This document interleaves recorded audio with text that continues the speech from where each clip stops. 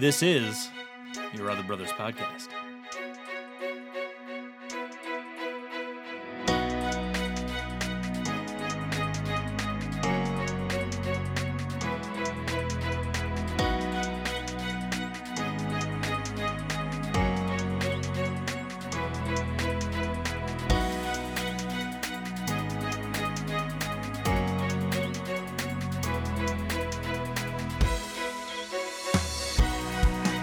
Welcome, friends, to Your Other Brothers Podcast, navigating faith, homosexuality, and masculinity together. I'm your host, Tom.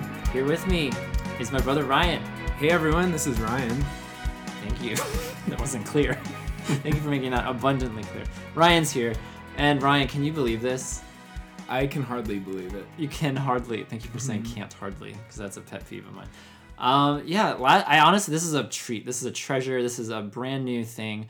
Last month was a great episode because we introduced Jacob, who's been with Yob for a while now, but it was his very first appearance on the podcast. And it was really fun to have Jacob. And honestly, to be completely honest, I thought that was our last new guest for a long time. I didn't anticipate us having a new voice on the podcast anytime soon. But today, ladies and gentlemen, mostly gentlemen, but some ladies too, we have another first timer with us, and it is our brother Kevin. What's up, Kevin? Oh, hey, I'm here. Oh, hey. Wow, that sounded so Midwestern, so Minnesotan. I mean, you lived there for a time, but we'll get there. We don't want to spoil it just yet. Kevin, how long have you been with Yob now? You've been with Yob for a while. Yeah. Do you know the starting point of your journey? No, I have not. Great. Looking. It's good to have you here. It's really exciting to have both Ryan and Kevin here. We're going to be talking about Jesus today. I feel like in some aspects, it feels almost redundant or tedious, but not really. Like, we haven't ever done an episode that's like entirely faith-based or entirely, certainly, Jesus-focused. And this episode is just Jesus. Not just. Jesus is a lot. Mostly Jesus. It's also going to be other things, as, we tend to rabbit trail a little bit. But this episode we're talking about Jesus and how Jesus intersects with our sexuality and our journeys and kind of how each of us has approached faith over our trajectories. And it's going to be great to trade our stories, hear some Yobbers' stories. It's going to be a great episode. I'm really excited, Ryan. And Kevin.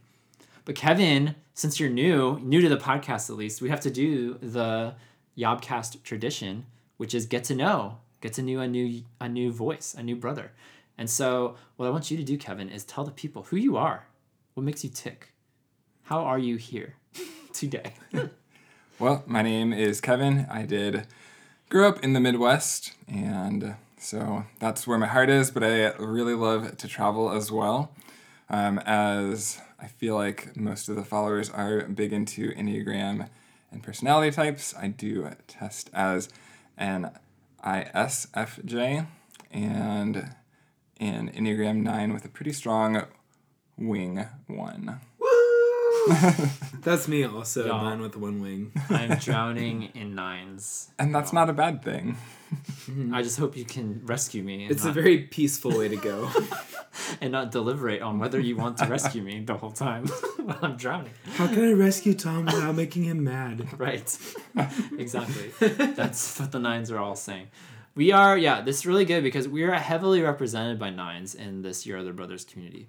I'd say our top 4 are definitely 2s, 4s, 9s, and 6s. Those are our dominant types in the group. It tapers down dramatically from there. So 9s are represented. Shout out to all the 9s listening. We love you, despite your lethargy. We love you. So let's do a little lightning round, Ryan. Let's ask Kevin some questions. We're going to channel our listeners' minds right now and thoughts right now because they are all asking us questions for Kevin. So we're going to channel them right now. I'm very highly attuned with our listeners. Yes. That's good. Believe it or not. Yeah. So at one point, Kevin, you described yourself to me as a minimalist. Can you talk more about that? What does that mean? What does that look like? Yeah. It means that I don't own very much. I'm not somebody who really cares too much about having a lot of things. It actually took me a while to come to terms with that. Growing up in the suburbs, that was kind of the idea, is just to have stuff, whether that's books or clothes or a brand new car or whatever. And I realized that stuff doesn't matter as much to me, but I think it took me time to understand that like people who did want things wasn't a bad thing. But yeah, so it just mostly just means that I'm fine with not having or owning very many things. So you kind of like transitioned from like suburban expectations and ideals to becoming a minimalist rather than just like discovering that this ideal is something that I've always subscribed to. Like it was kind of a transition for you. Yeah, I think, Okay. as I grew up, just more and more realized that I didn't need things to make me happy. Good for you. I'm a recovering things person. You're a So I'm collector. embracing minimalism. I am definitely a collector, but I've learned the art of giving away and throwing away. And really the art, especially with photographs and the way things are digital now, just like take a picture of something and then throw away the big thing, especially if it weighs like I've gotten rid of so many awards. I've been like honored so much, and I've thrown away so many awards and plaques and things from school that I don't need to carry around with me, but I can take a picture of it and remember that thing. So I've gotten rid of tons of things. Good job. Kevin, what are like some of your hobbies and interests? What do you love? What makes your heart soar? I mean, I really enjoy cooking. If I can combine the cooking with people that I care about, so like cooking for people, or like I don't know if this is a stereotype, but I like to bring food to work for like my coworkers. Oh, you're so sweet. I try. Aside from that, I used to be a pretty avid runner and have recently stopped that because my knees have started to hurt. So I have found that exercise is equally as beneficial to me, just to like get out the stress and excess of the day through activity. Okay. If you could plan one big trip for next year, where would it be? I mean, if I actually had money, I would I have some friends who live overseas, so I would love to do like a kind of tour to hit some of those places. Ooh, yeah. I have a friend who lives in Tanzania, and one of my friends got married and lives in Latvia. And so if I could hit both of those in one big trip, but Yeah. that's a lot of money. Shout out to all our Latvian listeners. Tanzania is kind of on the way to Latvia. I mean, Tanzania, you can by make the way, one big Latvia. loop. We're all connected on this earth. Yeah. Yeah.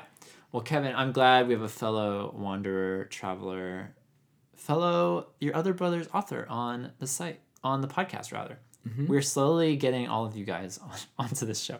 I will drag each of you onto the show, whether you like it or not. So thank you, Kevin, for You're being welcome. here. If Kevin sounds a little strained, it's because he's tied up. And you're very comfortable, right? Absolutely. We're actually, so Ryan, we've continued this tradition from our last episode, and we're actually standing up. Yeah. And we liked it so much once, we're doing it again. It's like such a different dynamic. It really is. Yeah, I feel like I can stretch easier. I feel more active. I feel like it's better for my posture. I'm not like hunched over. And generally, I just feel better. And if it feels good, do it, right? Yeah. Yeah, that's the Yob motto. You're the brothers. If it feels good, do it. Do it. Basically. So we're going to have a great episode here today. We had a really fun night last night, you guys. Ryan, we were helping you.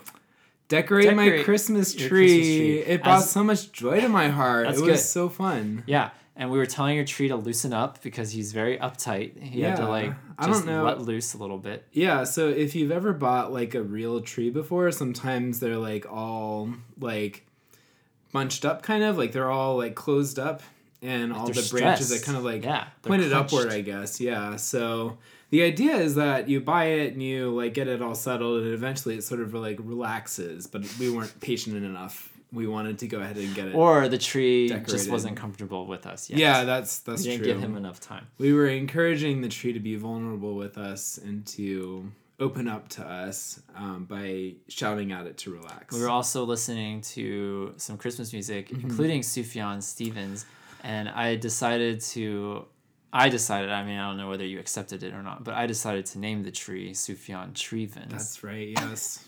Sufjan Trevens. Fun. But Ryan, is this the part of the show where you kind of wax poetic about Sufjan? Is that something that you want to do at this moment?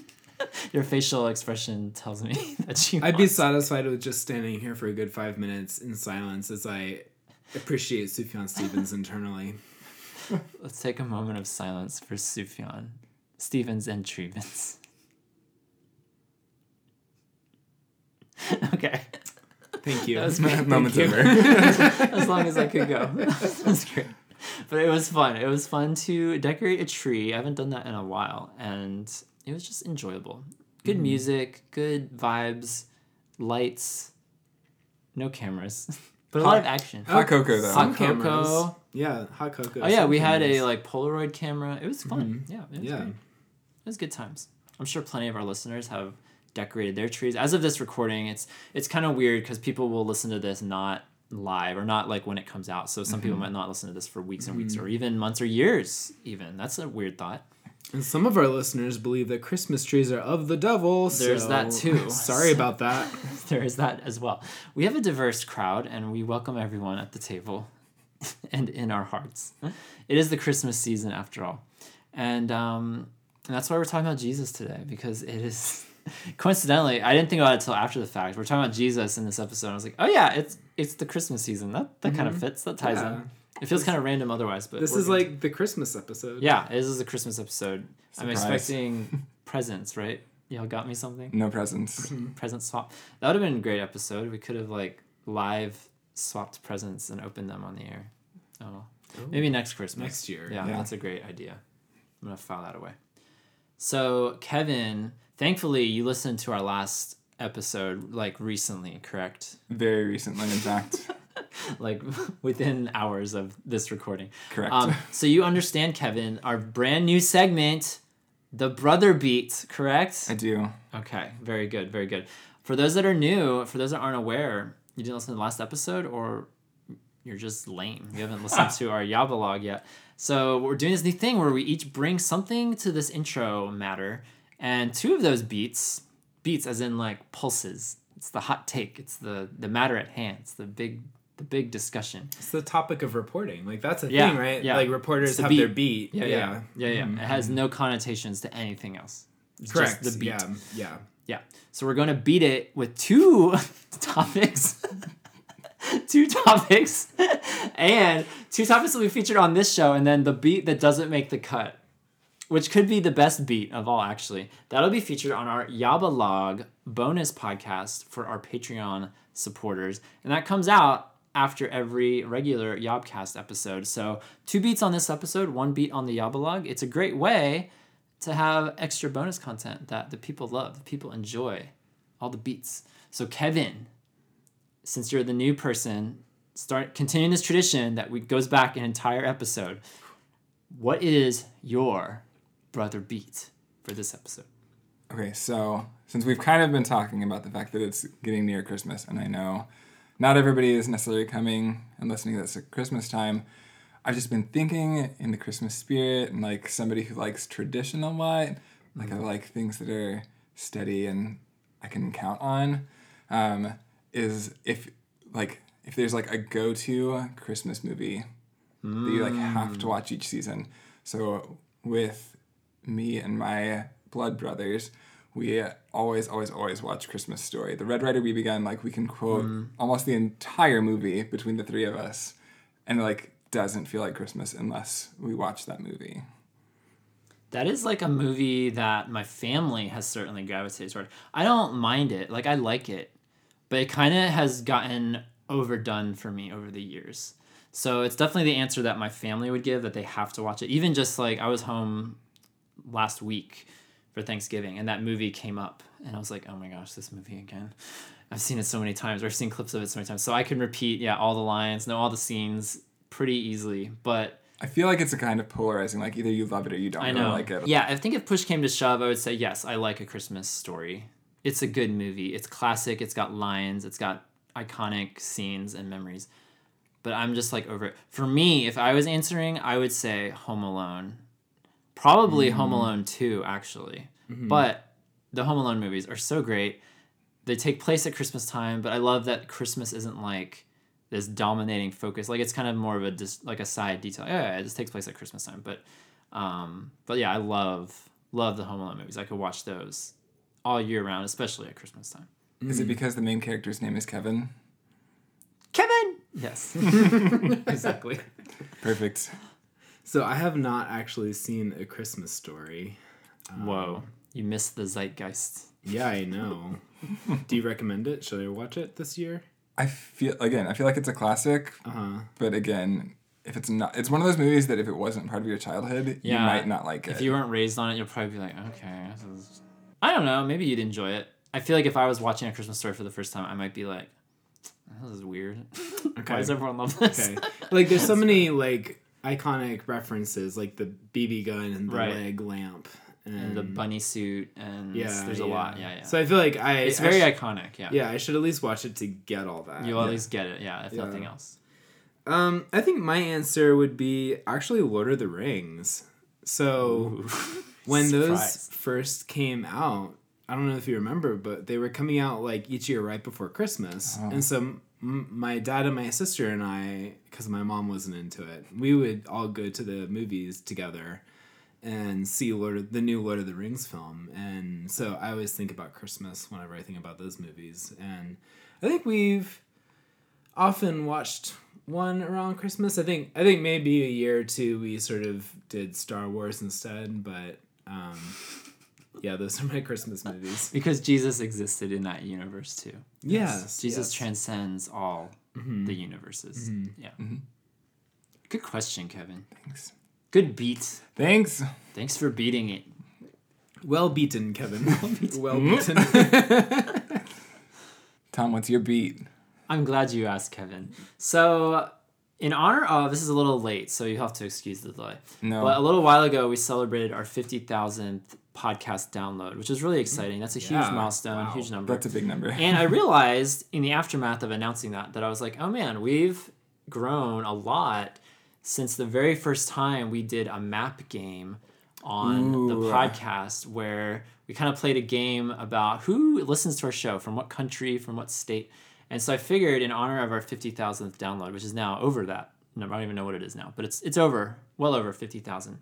I figured, since y'all are relatively new to the show, this could be a cool, like, new edition of the map game. And so I wanted to quiz you guys, and you can play at home as well. So put your hands on your buzzers, press 9 for the fastest finger. I'm ready for it. So I'm curious if y'all want to take a crack at the top 10 countries that listen to our show, and then we'll move to just America. So our top 10 countries that listen to Your Other Brothers podcast as of this recording. Can we work together, or is this? Yes, this is collaborative. It's not a competition. Does this include the United States? It does. So United States is number 1. Clearly. With 83% of our listenership. I'm trying to think of where I know. Probably Canada, right? Yeah. Canada remains number 2. I don't think... So I actually didn't go back and listen, because that takes way too much time. I didn't listen to the original map game. But from what I recall, I remember US and Canada being 1 and 2. That's fairly obvious. But I do believe there's been some shakeups in the rest of the lineup. So we'll see. I'm trying to think of where I know other listeners are from. Like personally? Yes, because I've talked to a handful of other people who listen to the podcast. So I'm trying to think of where some of them are from. I know that we have at least some listeners in England. Correct. The United Kingdom is number 3, which I think United Kingdom was number 3 last time as well. I have to double check, but at 3%, we have UK listeners. So good day, cheese. Today is Australia. That's Australia. Is that Australia's number 4. Which I was saying, I know we have some there as well. I'm pretty sure Australia rose in the rankings, because I'm pretty sure another country. So I could be wrong, but in my head it's right. So let's just roll with it. I'm pretty sure there was a country that was number 4 that is now number 10. Wow. I'm pretty sure it dropped like significantly, or maybe more accurately, other countries just grew. Yeah. Yes. So I think Australia being one of them, we grew in Australian leadership. So good day. There mate. We go. Yeah. Correct this time. Cheers. I know that we have had listeners in Philippines. Correct. That is the one that took the hit. I think Philippines was in our top 5, and now it is at number 10. Wow. So Filipinos listening, we love you, but you need to step it up. Tell your friends. Tell your friends to listen and subscribe to the Yopcast. Yeah, so that's 5 of our... Can you guys think of the middle, like from number 5 to number 9? I'm trying to think of. I mean, it's probably going to be mostly English-speaking countries. Right? Mostly. How about New Zealand? New Zealand, number 5. Okay. There's another good day. And cheese. Yeah, New Zealand. Rounding out at about 1% of our listenership. Wow. So now we're down in the. We're in the like sub Nitty-gritty. sub 1%. Yeah. I feel like This probably is where it gets fun. most of them are probably going to be European then. Surprisingly, no. 0 of them are European. Wow. Ooh. Okay, then Okay. my next guess was possibly Japan. Japan, number 9. You're so good at this, Kevin. What's a good I know Japanese people. phrase that I can say? Konnichiwa. Konnichiwa. There we go. Konnichiwa for our Japanese listeners. Okay, what about 6 through 8, y'all? Maybe 3 more. Wow. And it's not in Europe? Actually, we're only missing 7 and 8 because New Zealand. Oh no, yeah, we're missing number 5, 7, and 8. There we go. New Zealand was number 6. One of them is an English speaking, and then the other 2 are not. So Is there That's interesting. Singapore in there? no Singapore. I guess they're tiny. Not enough people there. Um, I will say one is in South America, one is in Central America, and one is in Africa. How about South Africa? South Africa Okay. is on the list. Yep, that's number 5. Okay. South There you go. Africa definitely rose. Like I had no idea we had a listenership there. I don't Oh. remember South Africa being on this list, but That's it's fine. number 5 now. cool. Okay. So hooray! I'm gonna go to South Africa soon. That's happening. Is the South American one, is that Brazil? It is Brazil, yes. And we've gotten emails over the years from Brazil. So a big Cool. shout out to our Brazilian listeners. Y'all are awesome. And we have one more from Central America. Central America. / North America, if my geography sucks. Mexico? Mexico. That's North I think America. Mexico is North America, right? It is. Yeah, It I messed definitely that is. up. I'm sorry. I'm sorry, Carmen San Diego. Carmen San Diego failed me. So there's our top 10 countries: the U.S., Canada, United Kingdom, Australia, South Africa, New Zealand, Mexico, Brazil, Japan, and the Philippines. So super global, y'all. We have listeners all over. So big shout out. And if you're not in the top 10, next time we play the map game, y'all tell Yeah. all your friends, tell your church, tell your small group, tell your school, tell whatever community you roll with to listen to this show, subscribe. Maybe you'll crack the top 10, and then we'll do another map game in like 20 episodes. Love it. That'll be great. All right, but now the map game's not over. The one that I wanted to get to, inspired by some emails lately, is our bottom 5. So our bottom 5 no. U.S. states. And the reason I bring this up is because I distinctly remember on the first map game podcast that we did mentioning that there were a couple states we had never gotten listeners from. One of them being Wyoming. Okay. And what inspired this whole beat that I'm bringing, this whole map game redux, is the fact that I got an email from a Wyoming listener not even a week, 2 weeks ago. And he made the comment, you finally have a Wyoming listener. Oh, And I was so that's happy good. because I was like, oh my gosh, of the 30 people that live in Wyoming, one of them finally found us. That's and like subscribed. 15% of the population of Wyoming Right, listens right. to this So podcast. Wyoming is sold. Wyoming is on the map. And Wyoming is... Shout out to you, Mr. Wyoming. Mr. Wyoming. I will say, so Wyoming, unfortunately, did not crack the bottom 5. So Wyoming is 46th in the union in our listenership, but it's no longer last, and it is now on the map. So it's risen 4 spots. So that's okay. exciting. So I was curious from you guys, though, if you have any ideas on what you think the bottom 4 spots are. I'm going to go with Delaware. Surprisingly, no. No? Little Delaware is on the map. Because I met someone from Rhode Island.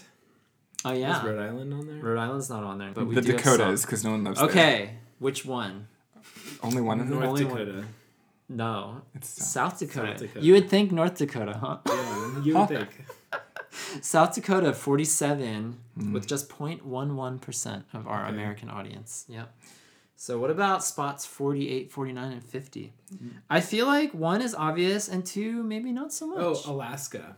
Not Alaska, no. Really? Alaska has picked up lately. Okay. Another shout out because we have one of our new supporters is from Alaska, and he's probably got 90% of the listens just on him, but he's reached out, and so maybe he bumped Alaska out of the bottom spots because I think Alaska was possibly unreached in our last map game. But we're breaking barriers, we're breaking through, we're reaching the lost.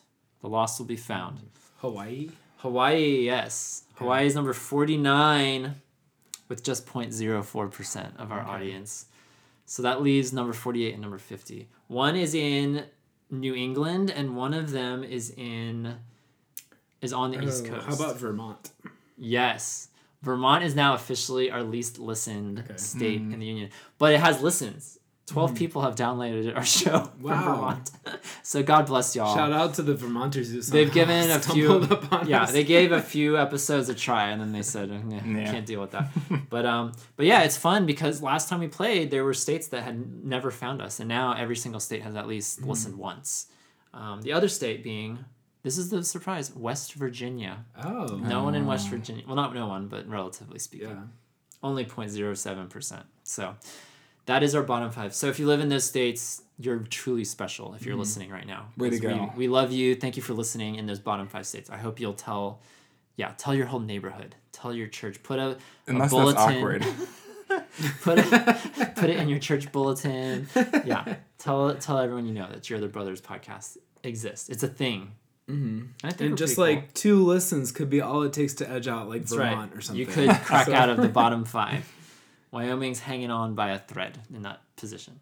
So there's the map game. We'll play it again every so often. I think it's fun to hear where people come from. But if you enjoy this podcast, guess what, y'all? We're on Spotify now. I don't know if you know that. But you can listen. If you're not listening on iTunes, if you're not listening on any other podcast app, if you're a big Spotify person, I know some people do this Spotify. What is it called? Spotify Premium. Oh yeah, I'm a huge Spotify person. Are you? Okay, you're a Spotify person. Yeah, right? So, yeah, but I'll wait to tell you about it until they sponsor us. Correct. Until they actually put the big bucks in for this podcast. Spotify sponsor us, and I'll tell our Yeah. listeners all about how much I love love it. Spotify. Okay. Until then, I'm going to shut up. Okay, so pretend like you just didn't hear that. Ryan doesn't care about Spotify, but people out there might care about Spotify, and we're on Spotify now. So if that's easier to listen to versus iTunes versus the little player on the website, if that's too much for you, if Spotify is how you roll, that's how you make your commute every day, you can listen to us on Spotify now. So, Tom, do we have any new reviews this time? We do, and this is one of my favorite subject lines that I've seen on an iTunes review. It was called BYOB. Bless Your Other Brothers. Oh my gosh. That really could have been it. They could have just said BYOB, Bless Your Other Brothers, and then just hit the submit button. That would have been great. I would have loved to stop there. Bless you too. Bless you too, Benjamin. Thank you, Benjamin, just for that, for the rating and for the subject line. But he also said this, and he actually had something really encouraging to say. He said, "Brothers, it has been encouraging to listen to your podcasts. As one who has attempted to cultivate a greater awareness of the challenges of having SSA at my church, I have experienced the sorrow of being under godly leaders who have been reticent to discuss such matters. Finding your website and resources has been refreshing. You have created a space for difficult issues to be discussed in a way that honors Christ and contributes to the salubrity of our faith. I pray that resources such as yours will bless the greater church and will encourage others who struggle with these issues, but who don't have many others, if any, to turn to. Thank you for your honesty and vulnerability." It's awesome. So, does anyone know what awesome. celebrity means? I know. I had to just roll it out. Oh yeah, I know what celebrity means. But based on the context clues, let's dive in, It fellas. sounds good. It sounded positive. So the sentence went, "You have created a space for difficult issues to be discussed in a way that honors Christ and contributes to the salubrity of our faith." It sounds like celebrity, but with more lube. Salubrity. Sick. I feel like this is an SAT question. What does salubrity mean without Googling it or looking it up? The salubrity of our faith, like the authenticity, the genuineness of our faith? Maybe The messiness. maybe feasibility, the more it makes sense as something to subscribe to, if that makes sense. That's good too. It honors Christ and contributes to the salubrity of our faith. I feel like now we need to look it up and see if we're correct or if we're just way off. I want to know what it means now. This is great. We're all going to learn something today, y'all. If we don't learn something about Jesus, we're at least going to learn an SAT.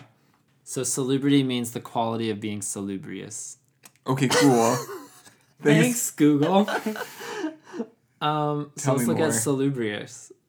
Salubrious means promoting health or well-being, wholesome. Oh. Ooh, Did any of So us the say health, that? I don't No, know if not we really. ever. I said genuineness, authenticity. I That's humbly healthy. posit that I was the closest by saying feasibility. I was definitely not. We'll so. let the listeners decide. I'm sure there's plenty of like people who are like salubrity is like such a common word. Y'all, come on. I Making knew fun that. of us as they listen. Yeah, I'm sure they are, but it's fine. I'm honored that we can be salubrious Yes. together on this show. And that was our 88th rating review. If y'all enjoy this show and you think it's worth not only your time, but other people's time, why don't you rate and review us? That would be super helpful. Kevin, you've done it, right? No, I haven't actually. Ryan, you've done it, right?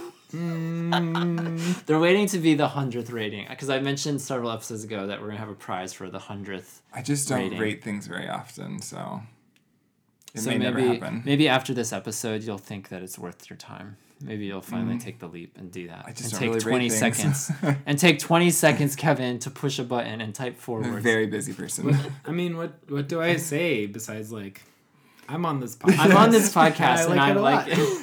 This is cool because I know think them. we did a great job. Exactly. I think we do 5 stars worth of good. My mommy loves this show and she likes me. I should write the review as my mom. I'm just so Just proud of like my son Ryan's for mom. doing this. They're just so brilliant. He's a good boy. Yeah. Such great guys. Such great guys. Well, this is the episode on Jesus. It's our Christmas spectacular. End of year. Oh my gosh, end of year spectacular. Happy end of 2018, y'all. And it's time for our sponsor for this episode. And our sponsor for this episode is frankincense and myrrh flavored scented deodorant. Ah. I've Because- seen this in stores before. Yeah, because if it's strong enough for the King of Kings, it's strong enough for a sinner like me. And so, Absolutely.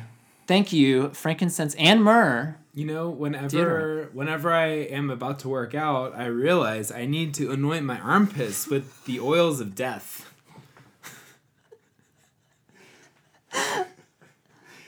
Exactly. Exactly. Ryan. When I was a Kevin, kid, too. I really just thought frankincense had something to do with Frankenstein. And so it was really confusing for me for a long time. And I thought myrrh was short for Murray. It's a confusing time. Frankenstein and Murray. Yeah. Here, Jesus. Take these things, these people, these monsters. Literally had no idea what myrrh was. I'm curious, pop quiz, since we're doing so academic today, we're so gosh. academic today, can you spell frankincense or can you spell myrrh? Myrrh has 2 R's, right? It does. It's something It's ridiculous. Myrrh. Very good. And frankincense. Frankincense is harder, I think. It's basically Frankenstein. FrankenSen.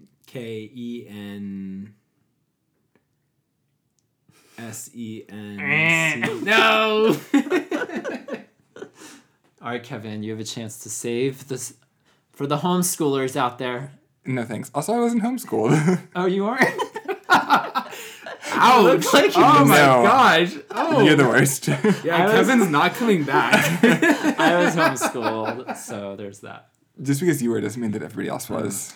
But nonetheless, give it a shot, Kevin. This is why you're here. A moment like this. This is not why I'm here.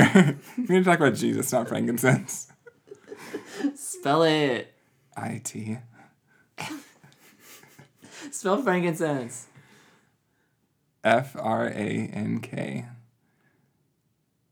F-R-A-N-K-E-N. It's Sorry. really I-N? Like, It's IN, like incense. like incense, but with Yeah. Frank in front? with Frank in front. It's the Frank flavored incense. That's how I can remember it from now Ah. on. It's just spell Frank and then incense. Because you kept saying I-N-C-E-N-S-E. Frankenstein, which is E-N. It is. Sorry. So mad. This is how I get about spelling bees. Like, I remember in middle school, I was so excited about the spelling bee because I thought I was so good at spelling, but then I was always out in the first, 2 rounds. Because I'm good at spelling on paper, but then, out loud, it's just completely different. Yeah, it's different. It's The, very the different. visual definitely helps. Anyway, thank you, frankincense and myrrh scented flavored deodorant Definitely scented. for sponsoring this episode as we celebrate our Lord and Savior Jesus Christ, as we talk about Him now. We can deodorize ourselves. Deodorize your the souls. little Lord baby Jesus. Right. Exactly. All right, y'all. So we are talking about Jesus today, who's a pretty big deal in certainly in our lives, but in the trajectory of history and the world. Some might say the most important. Some might say the most important figure ever. And we're going to talk about him today as it pertains to our lives, as it pertains to this community. And the first thing I have to mention, the first thing I have to figure out, or first thing I have to get out, rather, is the fact that, Kevin, you and I learned last night that the Jesus videos that we watched for years and years and years are connected to Ryan and his church, and actually knows the person who voiced Jesus, the one. What are like some of the quotes for the people at home? Look at all these sinners. Oh my gosh. What else does he say? There's he says, that. There's that. It has like this nasally voiced Jesus, and it's totally satiric and just funny. It's irreverent, but it's funny. I think Jesus himself would watch the videos and be like, "That's funny." Yeah, That's because really funny. it's like parodying all of the like poor representations Right, of Jesus right. that we grew up with, and kind of like highlighting all of the problems with that. And there were these viral Jesus videos that I remember watching back in high school, like easily 10 plus 15 years ago, and they went viral. Me and my friends outside of y'all like quote them all the time, and then like it just casually comes up last night. Oh yeah, that was my church. Oh yeah, I know the guy who voiced Jesus. So we'll have a link for those that have no idea. We'll have a link for the blog and in the description. So if y'all have not experienced the glory of these Jesus videos, you can. But I was just blown away that Shout out to Matt. He's the pastor over my Jesus. Intersect, the ministry for same-sex attracted and LGBT amazing. people at Vintage. what a connection. Yeah. Thank you, Vintage Church, for that beautiful blessing upon humanity, those videos. I'm just upset that there's not more than just 4. You know, the second rule of show business is always leave them wanting more. That's Yes. true. They are, I mean, really, I feel like if they made more, it just wouldn't compare, and then we would be upset that they redid it or tried to make more. So, nonetheless. So there's that. And there's that. And there's that. There's that. There is no hope. That's my other favorite line. There is no hope. We'll put links in the description. I know it's for y'all that haven't seen this. You're about to be blessed abundantly. Merry Christmas. What in the name of me is going on here? In the name of me. Oh my gosh. The people that get it though, so the people that have no idea what we're talking about are like, what are they talking about? Or is this sacrilegious? What are they saying? But then the people that get it, people that have seen it, They were like awesome. they're like quoting it themselves now. They have all Yes. the other things that Absolutely. we're forgetting. But yeah. Anyway, that's what we're talking about today. We're talking about Jesus. So let's start off just get to know each other in this room, and then we'll go to the Yobbers group, our faithful patrons from Patreon who submitted a lot of great responses to these questions about this episode. But I want to go around the room and get to know a little bit of y'all's faith journeys and who Jesus means to you and how you met this person, this God man of Jesus, going all the way back to however long ago that was. Was it childhood? Was it last year? Was it today? When was it? Kevin, when did you first hear about Jesus / meet him? Yeah. I feel like this is one of those weird questions where you're like potentially supposed to have like a very specific answer. But I grew up in the church, and so I feel like there was kind of always an understanding of Jesus. Like I was raised in the church, and so always had some understanding, and I really look at my knowledge of Jesus and who he is and what he means to my life kind of like in ripples, where it like started off with a very basic knowledge, and like just there have been different periods in my life that have kind of like stretched that knowledge as to what that means and who Jesus is. I like that picture. That's really good. Ripples of Jesus. Yeah, because like you still have the core, like that core belief, but like you just should keep write- adding and adding Kevin, to what you it should is. write a book, Ripples of Jesus. I don't know if anybody would read that. I'm picturing the cover with the vintage Jesus face in the middle. And then like water droplet rings coming out of it. Yes. No. Tom and I would read it. Tom and I, yeah, Thank you. I would totally read it. Anyway, what about you, Ryan? Yeah, I grew up in a very like evangelical household where I was hearing about Jesus from a very young age, and at that age, Jesus was just sort of another synonym for God. I guess I just assumed it was like God's specific name or something. And yeah, I mean, at a really young age, I like prayed to ask Jesus into my heart, and that meant that I could spend eternity with him and mom and dad in heaven, and that was kind of like the extent of my understanding. But like you said, Kevin, like my understanding has kind of expanded and grown over the years to, not only just be more theologically sound, but also just a much more robust relationship with him and understanding of who he is and what his heart is for me and for the world. Yeah, I mean, I grew up in a Christian home as well. It was the Christian trifecta, as I call it, because I went to the Christian home and the Christian church, which maybe that's redundant. I'm sure there's plenty of churches that aren't Christian. But Christian church, Christian home, and Christian school. And so I heard about Jesus all the time and God all the time. And so, yeah, I can't, similar like you, Kevin, I can't point to a singular, like, first moment, like, oh, yeah, Jesus. Like, I like that person. I want to know him better. But there was this kind of just like, really, from as long as I can remember, just conversations and discussions. And we would have like devotionals in my family living room. And so the name of Jesus was always said. And of course, as a kid, I don't have a deep, I like that analogy of the ripples because I didn't have like a deep, like vast understanding of who this person was. And certainly at that age, like didn't have any kind of context for how much I would be relying on this person the rest of my life and how much of a fixture his name has become in my life and all that I do. But yeah, going back all the way to childhood, probably 5-6 years old, I can point to an awareness of him, a curiosity for him, and an acceptance, and just like, yeah, like this story that I read about, that I'm hearing read to me and that I'm reading for myself, makes a lot of sense as I get to know who this person, who this God is. But I also wanted to read some of our Yabbers responses, because we had a lot of similar yet also different stories about how some of our Yabbers encountered Jesus. One guy said, I encountered Jesus at a very young age. My home was chaos and unstable. He was peace and stability. And then our very own Marshall, he commented, shout out to Marshall. He said, I first heard about Jesus from my father as a preschool-age child. He told me about Jesus dying to pay for my sins so that I would have eternal life. I literally cried as I thought about Jesus' death, even though I didn't understand it. To me, Jesus was an amazing man who I wanted to learn more about.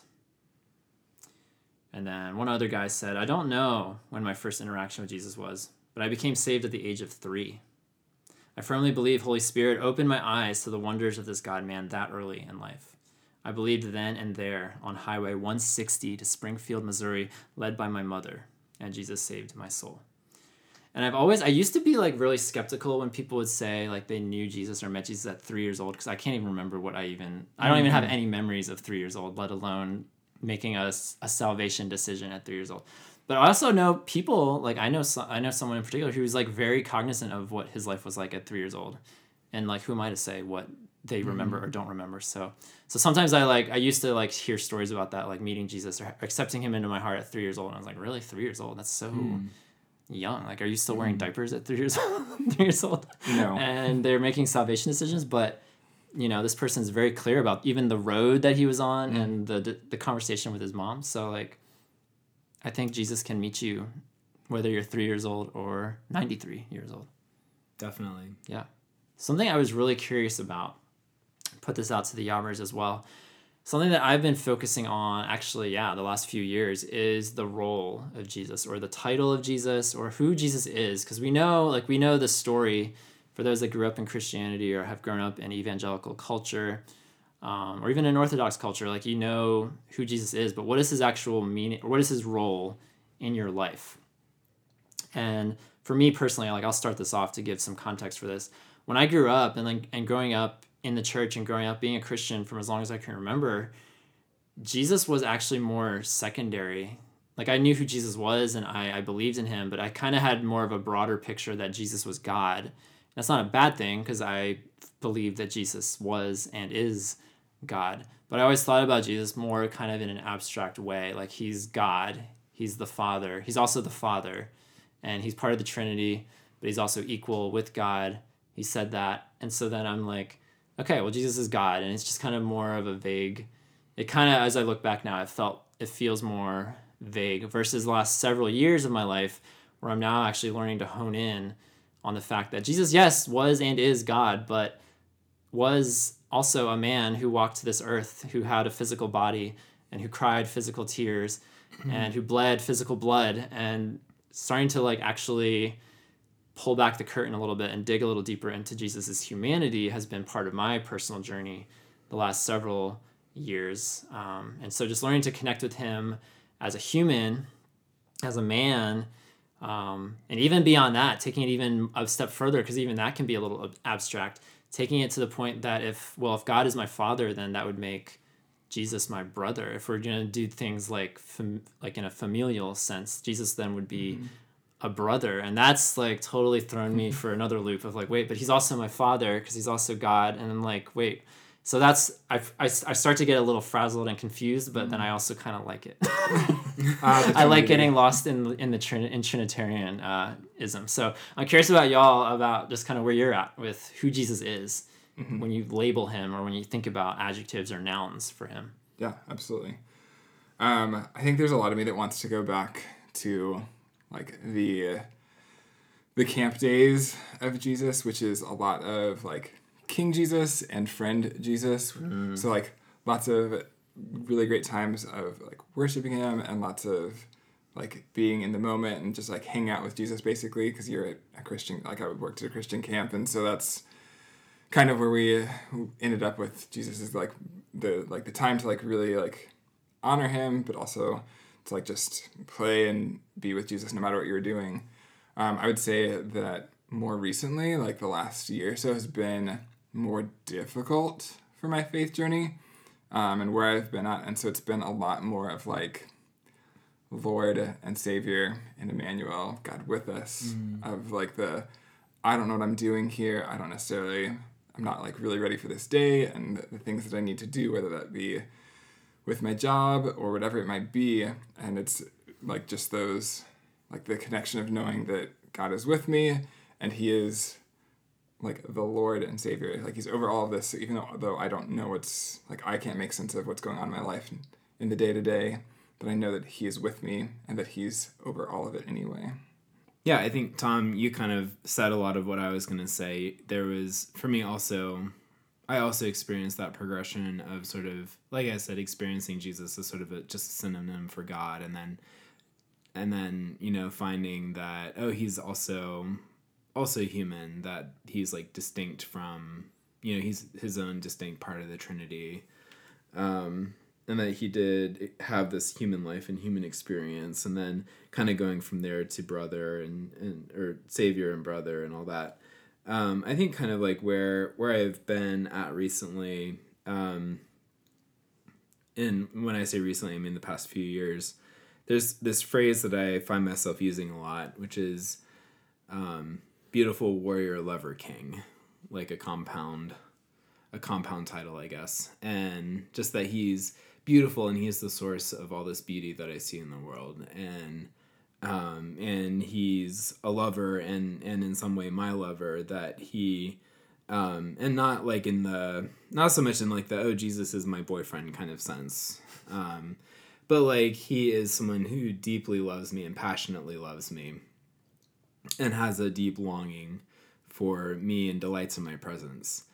And a warrior, in that he's fighting for me and alongside me and teaching me how to fight and how to be brave and courageous. And then also he's my king. He's someone I submit to. He's someone that I trust and that I want to devote my life to serving. Yeah, Jesus is like an onion. So many layers. Wow. And delicious. I love onions. Basically, I'm giving the Cliff Notes version of what you just said, Ryan. Cool. He's got Jesus like an onion or a cake. He's so good. Parfait. Everyone loves parfaits. Ooh, everyone loves parfaits. Yeah. I wanted to read what some of our Yabbers said, because we've kind of just started to hit the surface on these names and roles for Jesus. Good old Marshall, he had to chime in. He always does, and he's great. Marshall said, "I see Jesus as the eternal God who became man in order to save us. The biggest role I see in him is as the Savior, not only because I had a spiritual experience where I knew he saved me from death and hell, but also because I regularly find myself in messes where I need to be rescued. He's always been faithful in that role." Someone else said, "As a scared kid hiding in my bedroom while my parents fought, Jesus was my protector, my confidant, my friend who was older than me, who was keeping me safe, who saw me cry and it was okay. As a teenager, he was there to pray to." And then one other Yabber said, "The first thing that comes to mind is healer. The year 2018 has encompassed so much growth and healing for me. Jesus has healed me from much of my homophobia. If you would have told me in December of 2017 and in May of 2018, I would pay money and fly to North Carolina and participate in a retreat with 46 other dudes who also like dudes, I would have slapped you, as I said," and then he swore, which I will not swear as this Yabber did. But then he put an expletive in the comment for emphasis, of course. Jesus understands. And then he continues, "Here we are 6 months after that, and me talking to you men openly, having you all work out your journeys with Christ, trusting in his beautiful sovereignty." And we talked on that several episodes ago about this like internalized homophobia and how like I've experienced it. I know plenty of guys in our community have experienced this kind of resistance to this thing that's inside of us, and we project that outwardly. And then here we go, like this Yabber, who I love dearly. He's really great. And he came on this retreat. So that's what he was referring to when he said he flew to 46 other dudes who also like dudes. The fact that he came to our inaugural Yabbers retreat last year, pretty remarkable to see the work that's happened in his own heart as he like confronted his fear, his homophobia, his resistance to ever connect with someone else who was attracted the same way that he was. So those are some other adjectives and some other roles for Jesus. Something I wanted to bring up from my own journey is that I wanted to dive into this concept a little bit. So growing up in the Christian school that I went to, I had one of my, he was one of my coaches, but he was also one of my Bible teachers over the years. And he painted Jesus, basically the essence that Jesus is the manliest man who ever lived.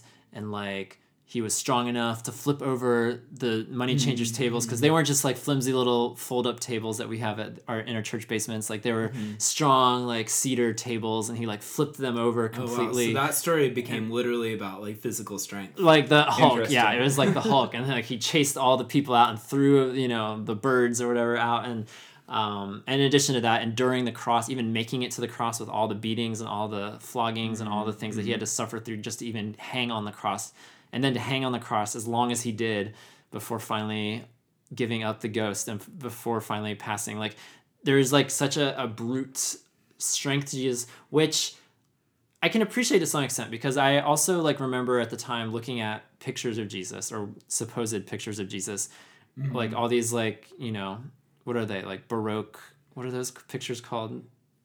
We know what the timing. The fair skin, curly hair. He's like very genteel and like dainty, and just kind of his face is very like lacking in emotion, and just kind of like wimp Jesus. Like this is Jesus. Like this is the Lord and Savior that I'm worshiping and following, and like the warrior king that Ryan just mentioned. Like so, on some extent, I can appreciate like my coach and my Bible teacher like painting Jesus in this way that I had never actually considered. That, oh man, Jesus, yeah, he was tough.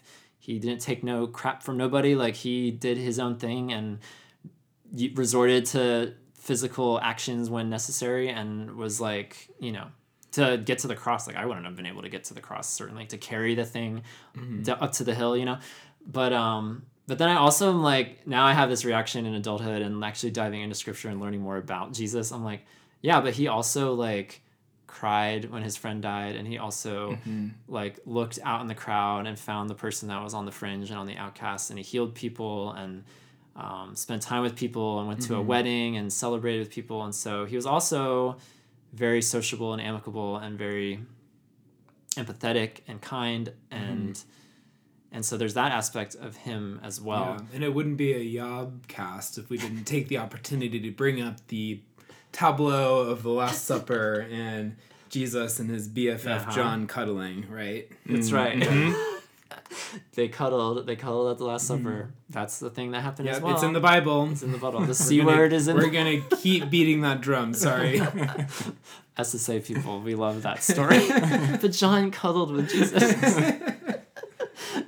But yeah, I'm curious if y'all in your trajectories and your spiritual journeys, if you've ever like wrestled or grappled with this like brute strength of Jesus versus the genteel and the, call it masculine, call it effeminate, call it whatever you want to call it, but these two different sides of Jesus that come out when you read through the Gospels. I think the masculine quality that we can identify in Jesus isn't so much that like physical brute strength, but I think a lot of courage. Like I think that Jesus had an incredible amount of courage, and that's and that's the thing that I want to follow in, that I want to grow in, and also like meekness, which is a word that we often kind of, I think these days we think about weakness when we think of meekness. We think of like a little meek mouse, sort of. But the actual meaning of the word is restrained strength, and strength that is only used in certain situations or used very wisely or with discretion. And so I think that, that's kind of the more, I feel like that's the more accurate picture of that strength in Jesus's masculinity. Yeah, and a lot of people in the Irish group mentioned that Jesus is Savior, and certainly that's very important and very critical. I will say that's even that role of Jesus as Savior is fairly new to me, because I think most of if I wasn't thinking of Jesus in a broader sense of being God when I was in high school, middle school, college, I think I definitely gravitated toward Jesus as a friend, as someone I could talk to, because I struggled very much to make friends and to find myself in some kind of a group and some kind of a sense of belonging. And so I believed in this person of Jesus, and I prayed to God. And so if anything, if I was going to refer to Jesus, I referred to him as my friend. And like I said, yeah, it's only been recently where I'm like starting to really zoom out and see the scope of his role and the fact that he was a friend to so many, and that people followed him in droves, and there was something attractive about him in that way. But the fact that ultimately, if Jesus wasn't our Savior, if he didn't die, if he didn't do what the Father set out for him to do, it's kind of all meaningless. What is like, okay, cool, he's a friend, he was a cool guy, and he went around and did miracles, but if he doesn't carry out the mission set before him, it's all meaningless. And so now it's like learning, it's really cool to see all the layers and all the dimensions of Jesus, because he is so many things and has so many roles, and his ultimate one being the Savior and giving us hope for a new life and for continuation and existence with him in this story that's been written out. And so that's a new realization for me, and it's something that like, yeah, I just want to encourage people, like if they feel stale and confused or stuck in their relationship with Jesus, I encourage, like I've just been reading through the Gospels lately regularly, like every morning, just reading a new chapter, a new passage, and seeing the miracles and hearing the parables, and just kind of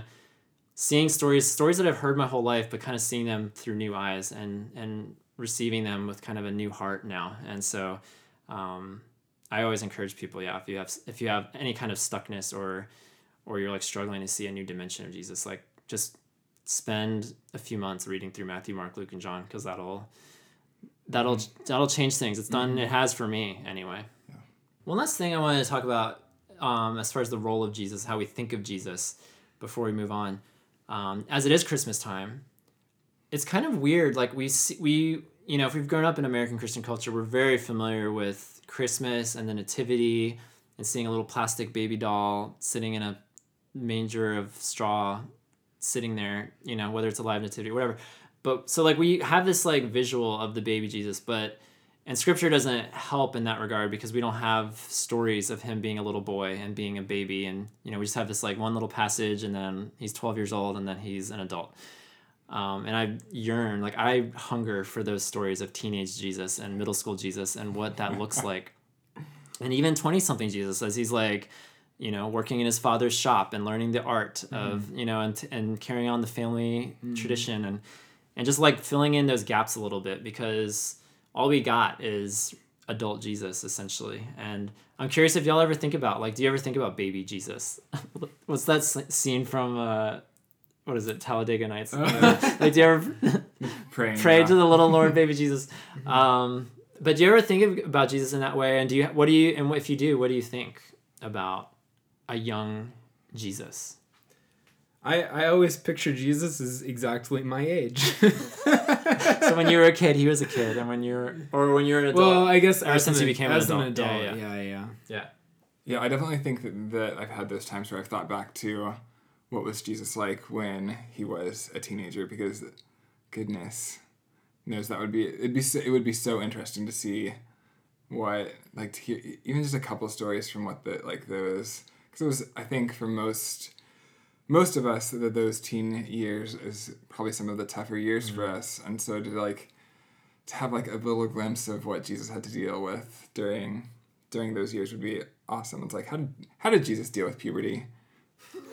Seriously, though, yeah. I think that was the period of my life where I started to get in touch with kind of my inner brokenness. Like, before puberty, like, sin was something that other people dealt with. You know, like, yeah. I was certainly sinful before then, but it didn't really, like, occur to me that, oh, Jesus died on the cross for me. He's taking on my punishment for my sin. And so, like, that, I guess that makes, like, pubescent Jesus, like, the most... A great band name. great band name. I think that makes that phase of Jesus's life the, like, least relatable to me in some way. Like, it's the hardest for me to imagine. It's the most alien to me to imagine, like, teenage pubescent Jesus. Teenage pubescent Jesus. Welcome to my TED Talk. Yeah, that's like what I'm now getting drawn more into, is because I'm drawn into the mystery. I love the mystery of Jesus and the paradox of Jesus and the Father being one, and this whole mystery of what was a teenage Jesus like a Jesus that all of a sudden, like, his voice starts to deepen, or maybe he has acne, or maybe he all of a sudden he starts feeling attraction for girls, or for boys for that matter.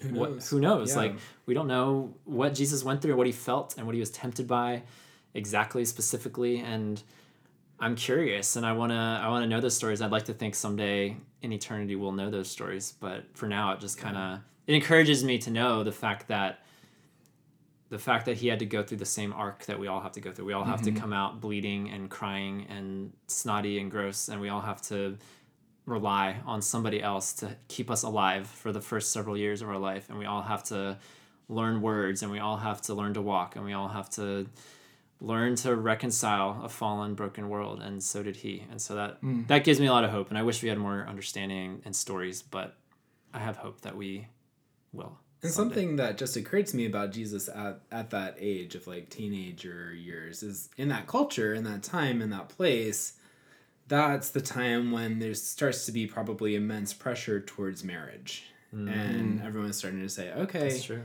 Okay, you know, we as a family, we're starting to think about this for you, you know, and we're like, this is the trajectory you're going to be on. And I guess we don't really have those conversations recorded of Jesus being like, yeah, I think I'm doing something else. So No marriage for me. I'm just going to hang out with 12 other dudes. It's going to be fine. He has the gift of don't worry, I'm singleness. dying at 33, so. The gift of singleness. Jesus. Prime example. OG, single person. The OG single person. That's right. Yep. It was Jesus and then Paul and then scores of people after that. No, it's something I hadn't thought about as well. Yeah. And maybe their family would have had a little more understanding if we do believe in the virgin birth. Maybe they're like, okay, we're a little different. We're a different kind of family. So maybe there's a little perspective there. But certainly from the outside, I mean, you have all the neighborhood, the community, the school, whatever he was a part of, like, there would have certainly been that cultural pressure, if not a familial one as well. Yeah.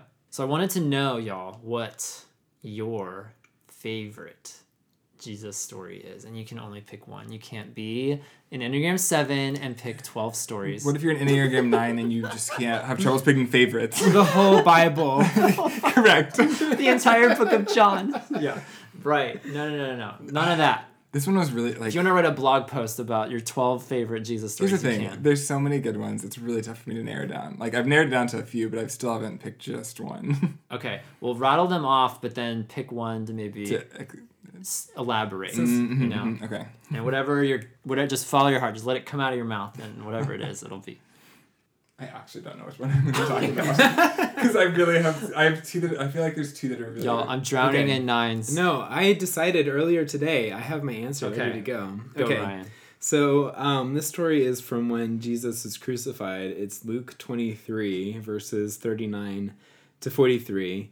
One of the criminals who were hanging railed at him, saying, "Are you not the Christ? Save yourself and us." But the other rebuked him, saying, "Do you not fear God, since you are under the same sentence of condemnation? And we indeed justly, for we are receiving the due reward of our deeds. But this man has done nothing wrong." And he said, "Jesus, remember me when you come into your kingdom." And he said to him, "Truly I say to you, today you will be with me in paradise." And that's a story that, like, every time I read it, I just get choked up at this exchange that that Jesus. So there's this like criminal hanging on the cross next to Jesus, who has the humility, but also the audacity to just be like, "Hey Jesus, I believe you're God, and when you're beside the Father, just please think of me. You know, like please remember me." And Jesus, his response to that is like, "I claim you. Like, you're going to be with me in paradise today." Yes. Like, he doesn't have to have this long pre-existing relationship with this guy. He doesn't have to like vet this guy. Like, he says yes. Like, he gives the guy so much more than he asked for. And I love that image of abundant grace and abundant love that that provides. And that's the story. Yeah, like, I forget if I said it, just always gets me choked up. Like, I was thinking about it today at work, concurrent perhaps with the rocket launch. Of course. You had an emotional day. Yeah, I had an This is emotional big. response to a rocket launch in case Tom puts my brother beat in the Yabalog. That's amazing. But, yeah. That's a good one. That's a really great story. Okay, it really is tough for me to narrow it down. So maybe there'll just be some blog posts because of this. But if I have to pick one for the podcast, the whole story of like Lazarus dying and him bringing him back to life, but specifically when he's talking to Mary and Martha and says, "I am the resurrection and the life." And for me, the stories of both Jesus and like as you get into like some of the letters, like just this idea of like a process and like that there's not like, I think sometimes I get focused on like needing like a moment or that something changed, but like I'm the resurrection life for me points to the fact like there's this process, like there's a continual change that's happening with us, and that Jesus is both like with us in that change and kind of the source of that changing that's happening within our lives, and to know that Jesus is the one like causing and with me as that's happening. If I have to pick one, that's I think one of the places that I would fall. That's good, Kevin. That is definitely in my running as well. I won't run through the list, but that was in the ones I was considering. The fact that Jesus developed these friendships, like really deep, intimate friendships with these men and women, and that he wept over it. Like, I was always drawn to that verse as a child, the shortest verse in scripture, and just being drawn to that because, wait, God cries? Like, that happens? That was real? And what are the implications of that? What does that mean? And why did it happen? Why does he feel that way? And it changes everything when you think about a personal God who weeps with us and over us and with us in our struggles and our trials and our tragedies. That's a God that I love getting to know and being in connection with. For me, it's a story. My favorite Jesus story is a story that I was always drawn to growing up. The story of Jesus and the adulterous woman is something that I come to with like a renewed appreciation, and I feel like it's such a pivotal, climactic. Like, if we saw this scene played out in real life, it would be so dramatic. Like the all these men in the community throwing this woman to the ground and asking Jesus, putting him to the test and saying like, okay, like we got him. He's going to say this and we're going to get him this way, or he's going to say this and we're going to get him that way. But either way, it's a win. Like we finally got this guy. And as somebody who I've throughout the scope of my life, like I've often tripped on my words. I don't think I've been the most well-spoken person. At least I've been very insecure about that. And I look at Jesus, who always had the right answer and like the right third option. Like there was never option A or option B. It was always option X, option Z. Like it was always something completely that you would have never thought coming, and it was always the right way to handle it. And the way that he stoops to write in the sand, again, there's that sense of mystery too. We're not completely certain. Like, what is he writing in the sand? As all of a sudden, one by one, all the people who accuse this woman just drop their rocks and walk away. And eventually it's just Jesus and the woman there, all alone, all by themselves in this scene. And the fact that Jesus welcomes her in and appreciates her and loves her, regardless of the sin that she did. And yes, it was sin, but she's accepted and brought into the fold. And even the worst sin isn't unworthy of his love. And it's just been super moving to me as I ponder like my role with Yob and reaching out to the LGBT community, to other gay people, and being like, Jesus is here for you, just like he's here for me, because just like Paul would say, like I'm the chief of sinners. Like I've done some really awful, horrible things, and I've used people and abused people, and Jesus is for me, just like Jesus is for you, just like Jesus is for all of us. And that story is so great. It's so pivotal. It's so epic. Like if there's one Jesus story I wish I could see like play out, like that's the one that I would just love to see play out and just be like somewhere across the street or somewhere like in the crowd, but not noticed, and just to be able to see how all of that unfolded and to see the drama of it. And to just see like the facial expression in the woman, and to see Jesus' own facial expressions, and to like crane down and see what exactly he was writing in the dirt. You know, there's so much that I would love to physically witness. And I'd like to think, again, when we're in eternity, like I think about it a lot. Like I'd like to think there's a massive like DVD player up there, and we're just gonna like be able to like watch all of those scenes. All the different camera angles. All the camera angles. It'll be like an NFL game. We can replay it and slow mo and zoom in, and it's gonna be so great. On a less serious note, I really wanted to talk about the time where Jesus has just explained has just told a parable, and the disciples are like, Jesus, can you tell us what this means? And Jesus says, are you still so dull? Because that Jesus is hilarious. Jesus is so funny. Yeah. Like, seriously, guys. I am so tired of you. Like, you don't understand. Like, you don't understand anything I say or do. And then he goes like, I'm going off to a mountainside. Peace out. Like, you guys are just too much for me. Is Jesus an introvert? Are you still so dull? Yeah, that is a great Jesus line. In the same category of like bitchiness in the Bible, I was recently reminded of in the story of Jonah at the very end, where Jonah's all mad about Nineveh, and God is like, is it well for you to be so mad or so angry? And Jonah's like, yes, I'm so angry I could die. That's literally what he said. Okay. Chill out, Jonah. Well, Marshall's favorite story, this is really great because this goes back to when because Marshall and I go back a decade. Like I've been friends with Marshall since really ancient blogging days. And I remember he had a blog that correlates with his favorite Jesus story, which comes from Matthew 13:44. Which reads, the kingdom of heaven is like treasure hidden in a field. When a man found it, he hid it again, and then in his joy went and sold all he had and bought that field. And then Marshall commented, what Jesus offers is truly worth giving everything for. And every time I read that in scripture, I inevitably think about Marshall, and I think about his blog, and I think about how Jesus is worth it. Like he's worth everything. He's worth selling everything and leaving everything behind to follow. And I appreciate that passage and that perspective with new eyes, new ears, thanks to Marshall. So thanks for Marshall for contributing that favorite story. Another of our Yobbers had to say this about Jesus. He said, theologians have this phrase, hypostatic union for Christ. He's fully God and fully man all at the same time. I don't get it, and I don't care to. I just believe it. Why? Because of John 11. Jesus feels the weight of being human in a very broken, disordered, and insecure world, but by his own power, he raised Lazarus from the dead.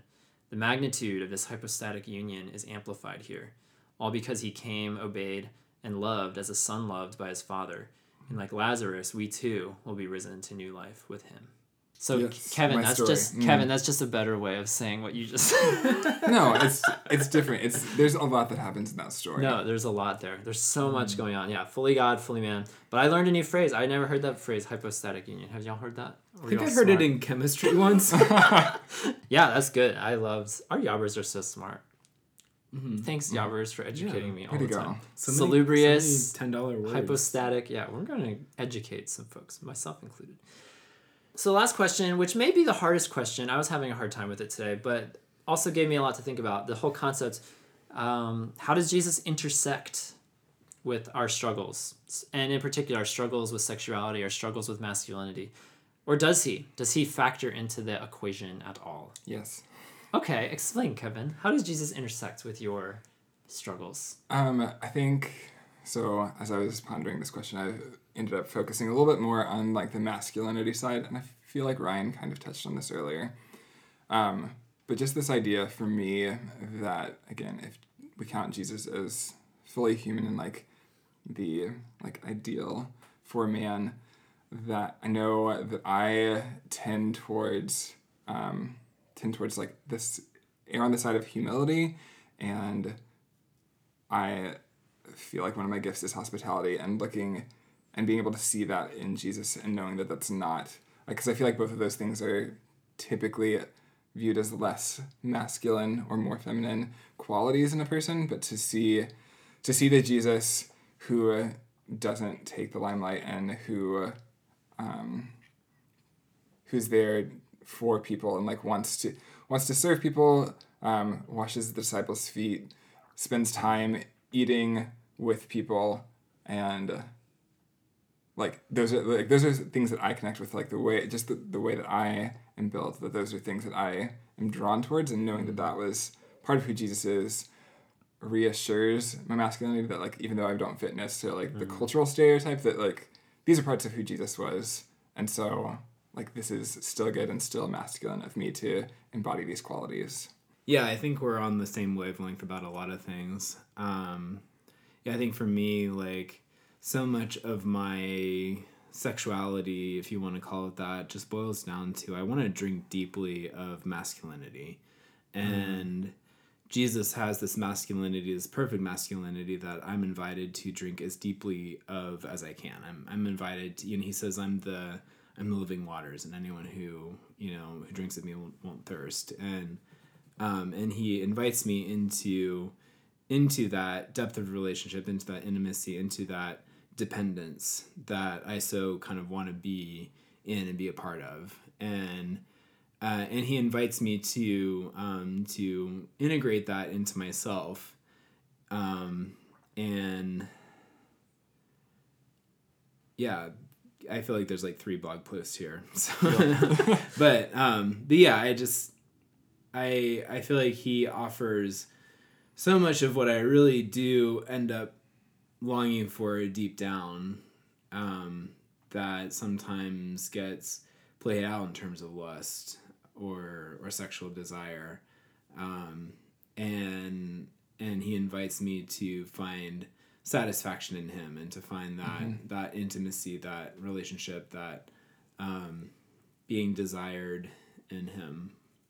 Yeah, and I think it's hard to like be in that space, because again, I feel like our culture tells us that those desires and needs should be met in a very physical, tangible way, versus like with a partner, versus is there a way to be satisfied with Jesus, to be satisfied with other believers and like community, versus having an actual partner and being able like engaging in sex, like that is how, again, culture tells us to be satisfied. And is there a way to be satisfied without that? Yeah, I like that, how you phrase it, Ryan, drinking deeply of masculinity, and finding that in Jesus. And I think, gosh, yeah, I think I'm like processing my relationship with Jesus in all new ways now, because I think Yeah. I've always been drawn to Jesus, and similarly to King David, because there's a lot of like what you would think as like prototypical masculine things, like killing bears and lions and being a king and everything, but then also writing poetry and crying and weeping and engaging in physical touch with a dear friend, and things that maybe aren't as obviously masculine, at least in our culture today.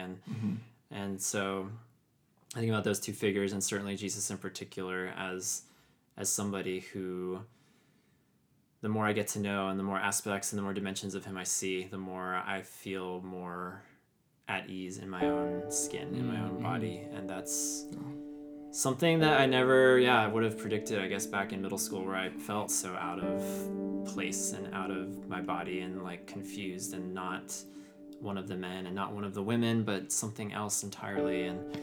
And Jesus kind of closes the gap, I think, is what I'm realizing.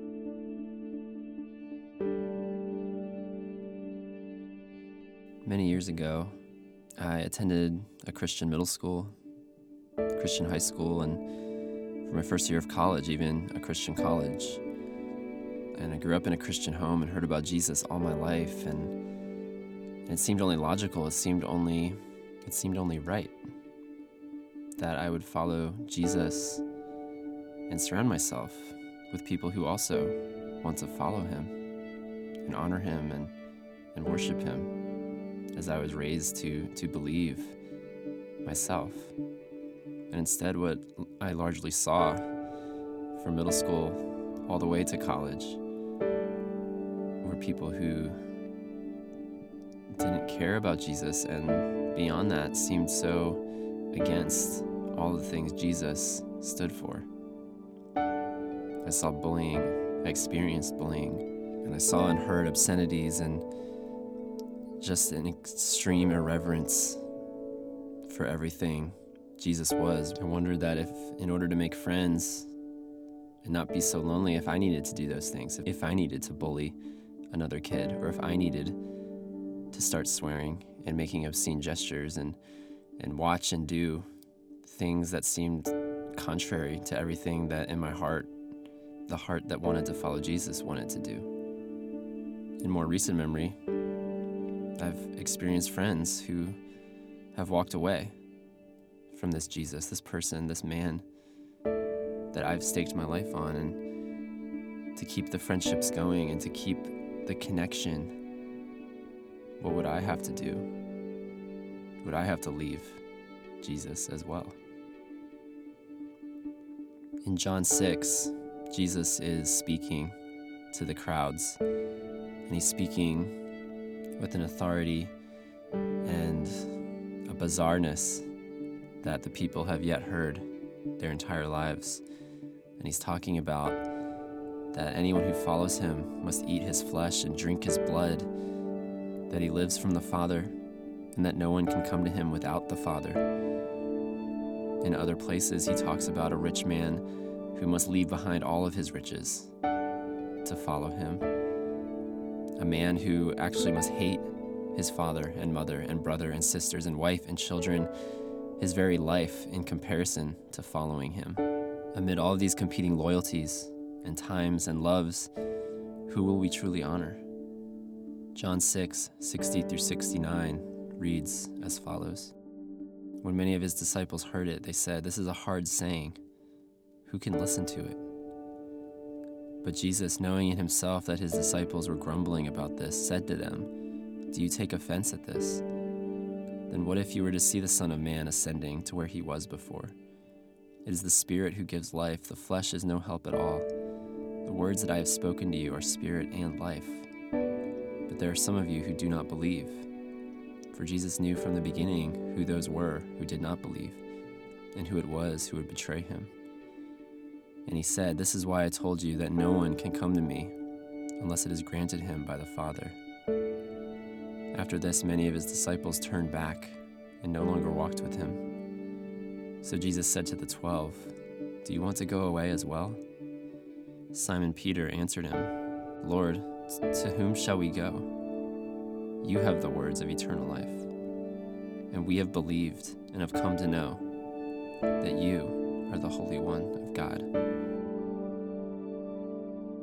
And so, my brothers, you who are curious about this Jesus, you who have just met him, and you who have known him long, let us drink together of his blood and masculinity. Let us eat of his flesh and hunger even more for him, more than actual bread. Let us eat and drink of him above all else, of him only, putting him before all things, our careers, our schooling, our families, our friends. Let us leave it all and chase madly after this man, this God-man who alone has the words of eternal life. To where else can we go? Let us receive his words and recite his words day by day, again and again, never forgetting them, never letting them feel foreign on our lips, letting them bore deep into our hearts, imprinting our steps, his name etched into every decision, every enjoyment, every waiting, every wailing, every moment. Jesus, Jesus, Jesus.